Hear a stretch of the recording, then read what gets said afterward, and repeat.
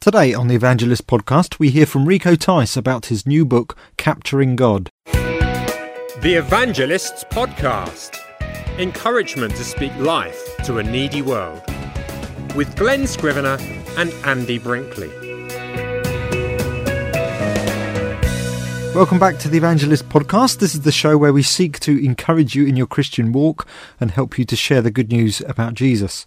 I'm Andy Brinkley, and my co-host, Glenn Scrivener, is actually away this week in Birmingham. He's helping the Christian Union doing their missions week.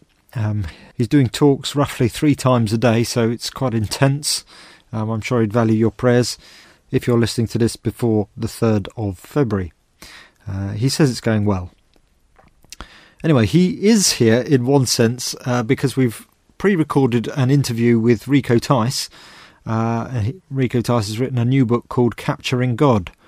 This is a small evangelistic book you can get to give out to your work colleagues or neighbour or family member, etc.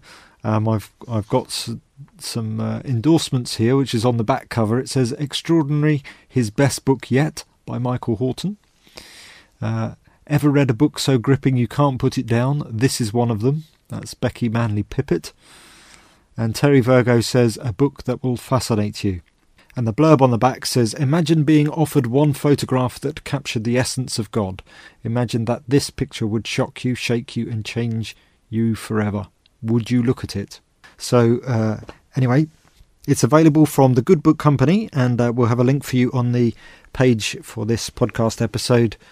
And I'm sure that you'll be able to find it if you just search for it on the internet. Actually, Glenn also has a book coming out at Easter. It's going to be called Love Story. So that's going to be available from 10ofthose.com. But it's coming soon. Watch out for it. So here's Glenn Scrivener talking to Rico Tice. On the line, we've got Rico Tice. Thanks for joining us on the Evangelist podcast. Thank you very much. Lovely to be here. Brilliant. Now, really nice to you. Fantastic. You've written a great book on evangelism called Honest Evangelism. That's an interesting adjective to choose. Is there dishonest evangelism that's going on? Yeah, absolutely, Glenn. I mean, and particularly as the culture hardens in some areas to Christian faith, the temptation is to say that which will not create hostility. And the truth is about the gospel message is that it is telling us that in God's world, we are not owners, we're tenants. And that the owner is going to come and ask us, "Do you know me, and have you had your sin forgiven?" Now, can I tell you, that is conflict. Yes. And there's a lot of evangelism that I look at which, avoids that conflict by avoiding telling the truth. So, there are bits of evangelism that are fundamentally, "Oh Lord, my life is empty, fill me." Whilst the real gospel is, "Oh Lord, I'm an offence to you, rescue me." And what I have to do is cross the pain line and articulate to people that we are rebels in God's world. We're not just victims. And I look around and I see lots of people avoiding saying the tough stuff. Yeah. And when did you realize that you were going to be a different kind of evangelist? When did you decide that you were going to confront lovingly where things needed to be confronted? Well, brother, I think it's coming from a non-Christian home. Yeah. I mean, I've buried members of the family who, now they're in God's hands. I am not the judge as to where they've gone. But they died saying, "I'm a good person, God will accept me because I'm good." And I think that their experience of church, which in some places was pretty minimal, affirmed that salvation by being good. That's what the British are. I'm a decent man, God will accept me because I'm decent. "Oh, vicar, he never hurt a fly." That's what you hear at the funeral. By which they mean, of course, God will accept him because this is the criteria by which he does decency. And I think it's that experience of seeing a non-Christian family misinformed and then going before God without having had the truth clearly preached that of course, makes this quite a deep-seated desire to get the truth out. Yes. Now, you split your time between All Souls, Langham Place, and Christianity Explored, and you're very much an upfront evangelist. How does that translate for okay, I've got my job, I'm an accountant, I commute into work, I've got my non-Christian friends, I am aware of these eternal realities and that there does need to be this confrontation kind of thing, but day by day, I'm a good friend to them, and day by day, I need to be a good work colleague and do my job well. How do you put together just the ongoing life of loving our friends around us and our neighbours and our family, and the need at some point to make that confrontation? Yeah, I mean, I always say to people it's 4 steps. I mean, I'm always saying this. I'm saying the first step is to celebrate people. So Genesis 1, they're made in God's image, 27-28. Celebrate them, and you do that by asking questions. You know, the world doesn't really bother with people. We do by asking questions. Secondly, serve them. Ask them what's their biggest pressure. So there's a sense in which you can get to with people. You know, may they, though they speak against you, they see your good deeds and glorify your Father in heaven. So they don't know what to make of you. They like what you do, and yet they don't like that there's Christian stuff there, but they're drawn to it. And that's where I think what's on the service, where Talking Jesus, the survey, has been amazing. 67% of people in this country have a Christian friend they like. Yeah. So we are doing a great job in serving. I mean, look at my church family. They're working so hard at it. But thirdly, cross the pain line. Ask a question. Now, the easiest question to ask in terms of putting the Christian faith on the agenda is, do you celebrate Christmas? Okay, yeah. Would you come along to do that? That's still culturally acceptable. But as you get to know people, what is the question that actually crosses the pain line, and it might get hunger and it might get hostility?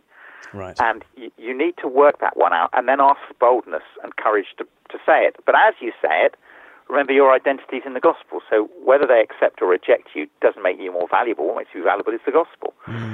So celebrate them, serve them, ask the question that could be tricky. You might get rejected. But number 4, exit. Right. So I think in Matthew 10, where it says, wipe the dust off your feet, it means if they go quiet, you go quiet. So that's what happens. You ask people to something, do you want to come along Christmas? They say nothing. Well, if they say nothing, you say nothing, and just change the subject. Yeah. But if they go, well, I might be able to make it, or, you know, if they start talking, you keep asking questions. Yes. So I think whether I'm an evangelist on the street or, you know, just getting to know my street, or you're an accountant at work, those 4 steps, I think, are crucial. Yes. Celebrate them, serve them, ask the question, and then exit if they're just aggressive, or keep asking. Yes. And I guess by exit, you kind of go back to 1 and 2. Go back to celebrating and serving. Absolutely. You go back to celebrating and serving and then praying. So I mean, the other day with a neighbour, I said to him, would you like, we were coming back from the swings, I said, do you want to look at the Bible with me? And he went, no. Just no. Just straight out. It's good to hear you say you strike out, Rico. It's great to, absolutely. You know, just gone. And, you know, so that's what happened. But that's all right, isn't it? You know, that's nobody got hurt. No, I mean, brother, you know, my job is to give them the opportunity. It's not the results. Yes, the results belong to God. But I mean, I'm praying for him and enjoying him. They've just had another child, and we're going to the swings on Saturday morning together. And you know, this guy's dad has died recently, so I might be, you know, I'm praying and seeing where he is. But I've given him the opportunity. Yeah, and that's what I'll do. That's planted a seed. And there's a lot of rejection. I mean, you know, we know that of the 67% of people in this country who've got a Christian friend that likes them, of that, 1 in 5, 20% of that 67% are hungry, which means 4 in 5 are going to be rejecting you when you ask things spiritually. But it means 7.2 million people are hungry, but you don't know which one of your 5 friends that's going to be is the 1 in 5. So you've got to sort of ask them all. You don't know which one's going to say, well, I would like to know more. Yeah. We had a member of our church family. We've just had a mission week with Paul Williams. He's come down to Eastbourne and done a number of different events. And one of the events was a curry that was put on simply through the friends of one of our members, who asked 80 of his friends personally from the rowing club where he was. And he struck out with 60 of them, which I'm sure was not fun, but it did mean that there were 20 non-Christians there. Well, and actually that's about, interestingly, what Talking Jesus, the survey, says. Do look up Talking Jesus. It's immensely encouraging. I mean, what's great is that 67% of people like one of their Christian friends. They actually say, he's a good guy. Now, interestingly, of that 67%, if you said to them, okay, how many of you think that friend you know is homophobic? Yeah. The answer is 6%. Yeah, So vanishingly small. we've done a magnificent job in repenting of the homophobia. Yeah. I mean, in the churches, it really used to be a problem. People are much more sensitive now. Yes. It doesn't mean we're not orthodox, but we're sensitive. And I think that survey's been a real encouragement. So I would recommend people to find it and look it up, because I find it's great to encourage people with it. Well, exactly. And it stops us from disqualifying ourselves from evangelism before we've even begun. Because you ask most Christians, how many non-Christians do you think consider us homophobic? And they'd probably think it's 96%. Yeah, exactly. And that's a major narrative. And actually, I'm now trying to get in touch with people like Stonewall and others, saying, look, give us credit, please, because we've worked really hard. Please give us credit for how hard we're working to make sure that we are loving and being authentic. Yeah. Brilliant. So what's been the response to Honest Evangelism? It's been out for... How long's it been out for? About a year and a half. All right, yeah. Well, I think the worst response was my wife, who says that the word honest and Rico Tice shouldn't be on the same front page. But it was quite funny when I was writing it with her... because I was on sabbatical and meant to do it during the Football World Cup, but of course I was watching the football. So so we then had to do it over half term while her parents took the kids. And after about 6 days, I said, "Oh, darling, isn't this lovely? Here we are writing this together." She said, "I hate you and I hate this book." So that was a very warm response. No, I mean, Glenn, that's I an think, honest evangelist's wife. Yeah, right there. I think people are getting those two. I think the thing the book has done that has really resonated is it says, look, let's be honest, we're going to get hostility if we tell people the truth. Mm-hmm. But some people will be very hungry. Yes. And I think the fact that I've said, look, there's going to be hostility, let's just be honest about that, but nevertheless be honest with the non-Christian about what the gospel is, honest with the Christian about the hostility, honest with the non-Christian about, let's be straight, that there are eternal issues here, and Jesus stands between us and eternity. That's where it's resonated, and I think we've been delighted with the number of people that have bought the book and done it in reading groups. But that's the thing about being in a local church and doing the work in a local church.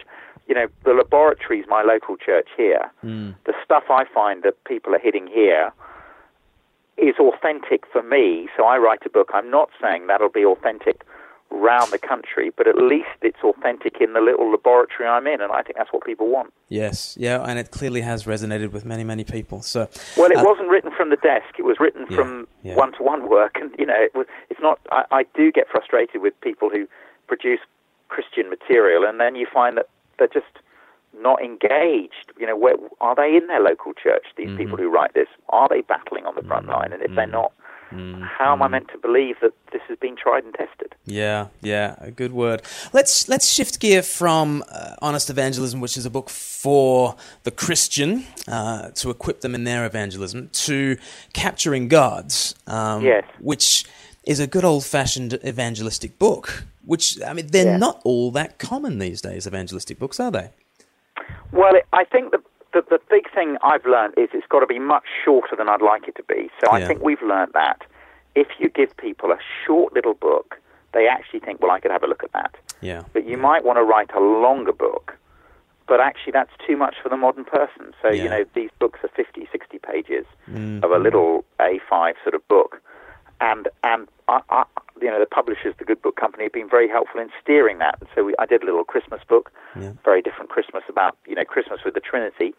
And this is an Easter book on the same thing, because it's sort of £1 and you can give it to a mate and they can have a little read, because that's probably what they've got the capacity for. Yes, yeah. So it's called Capturing God, the surprising image that reveals the truth about God. So what is the surprising image that reveals the truth about God? Of course, it's the cross. Can you believe that when we look at the Creator God who made the world, we're looking at a man naked, crucified? And then it's asking, as you see the cross, what do you see? Yeah. And it's the different things that the cross teaches us. So, for example, the compassion of Jesus, who says, "Father, forgive them; they don't know what they do," of the people murdering him. What do you make of that? It's justice. It's do you realize that God is just? He had to judge all sin, which he does at the cross, but he's also loving. So how do those two meet up? at the cross. How can God be love but also judge all sin? Well, yes. Here we are. We come to the cross. So it's trying to say these are the different camera angles of the cross. How do they resonate with you? Yeah. And do you find that in evangelism that's a kind of a surprising, captivating angle to come in on, to say, actually, the God I'm talking about is pictured by a man with his arms outstretched to the world, bleeding to death? Is that element of surprise? Well, of course. I mean, it's extraordinary to people, but it is this picture of weakness. Yeah. And I think that is very compelling, and it's a picture of suffering. Yes. So, if someone has suffered, we say God is not just sympathetic to suffering, he's empathetic. He has sent his son to suffer. So it's a glorious privilege to be presenting Jesus, but you've got to believe that God is opening blind eyes, because it does look ridiculous to the world as you present someone who's suffering and dying and saying the whole of life is about him. But and therefore the heart of it really, again, is trying to help people see their sin. If they see their sin, they'll see the need for either to pay for it themselves in hell or let someone else pay for them. And I think, again, with the book, there's a constant effort to try and awaken people to the seriousness of sin, that they would then go to the cross. And did the book come out of talks that you'd given in the past, or did you write this fresh?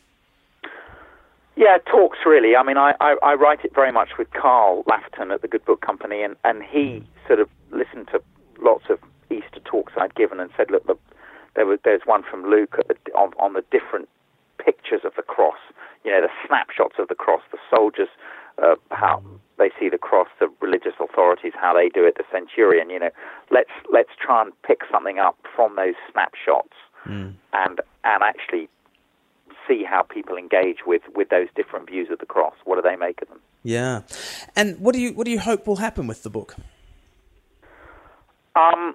Well, I hope it'll be a great tool I hope Christians will get it and feel confident that it's a short little book they can give to their friends and have a chat. But again, it goes back to, we had another interview, the one-to-one work, word ministries from the front, small group, one-to-one and at home. On one-to-one, you can give the book, but actually with where people are at, you need them to say, what did you think about it? Do you want to know more? Should we open the Bible together? So, these tools are all very well, but they have to be followed up by relationship, which is what Uncover has taught us in the student world. It's been a wonderful results from Uncover in terms of how many Christians have come to faith through it. But it's because there's been an interpersonal relationship that it's fostered. Yes. So you want this to sort of stir up conversations with your non-Christian friends, and then for it to lead on. Yeah, I think so. Just saying, look, what did you make of that book about capturing God? What did you think of the different views of the cross? Yes. What do you make of sin? Now, those are pain line questions. Now, just to say, again, as I said in another interview, Matthew 10, exit. If they go silent, you go silent. But if they start talking, you keep asking questions. So shake the dust off your feet. If they say nothing, they just shrug. You say nothing. But if they're talking, get them to keep talking. Say to them, come on a Christian Export course, come to Alpha. Yes. And the worst that can happen in our culture is that you get the raised eyebrow. In some cultures you get the raised fist. So that's right. I mean, they're going to go silent on you, and therefore, go back to celebrating them and serving them.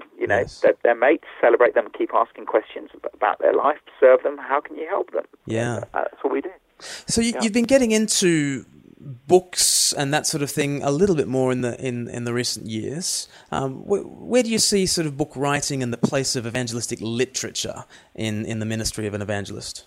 Well, if you give a talk, you've got to give people something to go on hearing the Word of God with. And that can be a course, but they might not be able to come on a course. That might be a book. Now, all of that is helping the Christian who's bringing their friend just keep doing the work of the evangelist, which is of getting the Word of God into people's hands. So I suppose it's that. It's just getting behind the spear of communicating this in different ways. But, I've found that an awful lot of people will give a friend or a relation a book, and they might well read that book, and, that discharges the debt of saying, look, I've tried to tell you. Yes, yeah. So, Capturing God is going to come out for Easter. and wanting to prepare Christians to be able to have this resource to hand out to others. There'll be quite a few people who will be preparing Easter sermons and talks and that sort of thing. What would you want to advise us as evangelists, as preachers, as we approach Easter? What should we be thinking of? What should we be preaching about at Easter that will really connect with our hearers? Oh, but mate, I think that moment when it goes dark, Wow. the darkness at the crucifixion, because the darkness is a sign of God's judgment. It was dark from 12 until 3, and that darkness is the sign of judgment. So God's anger is resting on Jesus. So the darkness is a sign of God's anger, his judgment. Who is he angry with? Amazingly, his anger is poured onto Jesus, who cries out, my God, why have you forsaken me? So he is forsaken, so we need never be. But I do think explaining the wrath of God, the judgment of God, is crucial to understanding, what is happening here. So I'm always trying to stand up and winsomely say, there is a problem, we are rebels in God's world. And again, getting people lost so that they long to be saved. And again, that's culturally difficult because we're not meant to tell people they're rebels, everyone's a victim, but actually we are rebels, and God judges. And then on the character of God, in the Bible, God's judgment is not set up in opposition to his goodness. God's judgment is proof he's good. Because he's good, he judges, because there's got to be a final settling up. Yes. So I would say that. I think if you get what happened with the darkness, if you can explain the darkness on that Good Friday, then suddenly what Jesus did becomes so extraordinary. Yeah. And then on Easter Sunday, what are we saying about resurrection that's going to connect with people? Oh, Glenn, you know what? I mean, that's a great question. I always feel I'm a bit weak on the resurrection. but I think that the risen Christ, the resurrection is the enthronement of Jesus. It is the proof he's king. And because he's king, he's alive now, I can know him. Because he's king, he's at the head of history. Because he's king, he is the judge. Because he's king, it means that all of creation will submit to him. So it's getting people to see what it means that he is, that thing that he is risen, he's not here. What does that mean? Have you got your head around that? Because he's king, it's shown that sin has been paid for. Yes. My sin takes me to the cross. The resurrection means the result of sin, which is death, is dealt with by Jesus rising. So, all those things are just huge in terms of what the resurrection means. I don't think you're weak on the resurrection at all. I remember, it will be 20 years ago this Easter. I heard you at All Souls Lagan Place, and you were preaching on Easter Sunday, and I think your text was Luke 24, and it was the couple on the road to Emmaus. And road, yeah. And I'll always remember you talking about, Jesus doesn't throw off the cloak and say, it's me, but, he opens up the scriptures and their hearts burn within them. And funnily enough, that sort of sent me back to my Bible, and my heart did burn within me as I, met with the risen Christ in scripture. I can trace a lot of things back to that Easter Sunday sermon. So thank you for that. I stole it off John Chapman, the Australian evangelist. So I think it was a good one because I repeated what he'd said. He's dead now, so I don't think he'd mind me taking it. No, what's his line? He always says, I've never had an original idea in my life. So, yes, he's, Oh, brilliant. Well, it's been brilliant chatting with you, Rico. Thanks, Glenn. And love to point people towards honest evangelism and capturing God. Get that by the bucket load. Give it to friends. Use it in Easter services. And let's get the word of the cross out there. Yes, and be prepared to cross the pain line. It's going to be nerve-wracking as we say the tough things. Yes. And as we go through that cross, there is a resurrection on the other side and God's power at work. Brilliant. Great chatting with you, Rico. Thanks, Glenn. God bless. Okay, cheers, mate. Bye-bye. That was Rico Tice talking to Glenn earlier. As previously mentioned, you can get this book from the Good Book Company, and we'll have links for it on the show notes for this episode, which is speaklife.org.uk/TEP152. If you can't remember that, just go to speaklife.org.uk/TEP, and there's a complete episode list there, so you can click on the right one. I'd like also to say that we've just released our January update on email. If you haven't already joined the Speak Life emailing list, then you can do so on our website, speaklife.org.uk, and we'll send you a link to the latest update. Gives you information about what Glenn has been doing and some resources and that we can point you to. If you like listening to the Evangelist podcast and want to do us a favour, could I ask if you could leave us a rating and review on iTunes? Just go to speaklife.org.uk/iTunes and click on the link to review us. I think this has to be done either on your iPhone or iPad or actually on the desktop version of iTunes. I don't think you can do it on the iTunes website. But if you have an Apple device or iTunes on your PC or Mac, then you can do it there. And we very much appreciate it if you could do that. And we'll read the review on podcast on a future episode. So thanks again for your support and for your encouraging emails that we get from time to time. It gives us motivation to keep going and making content that's helpful and that for building up Christians. So I think that's it. Thanks very much for listening and see you next time.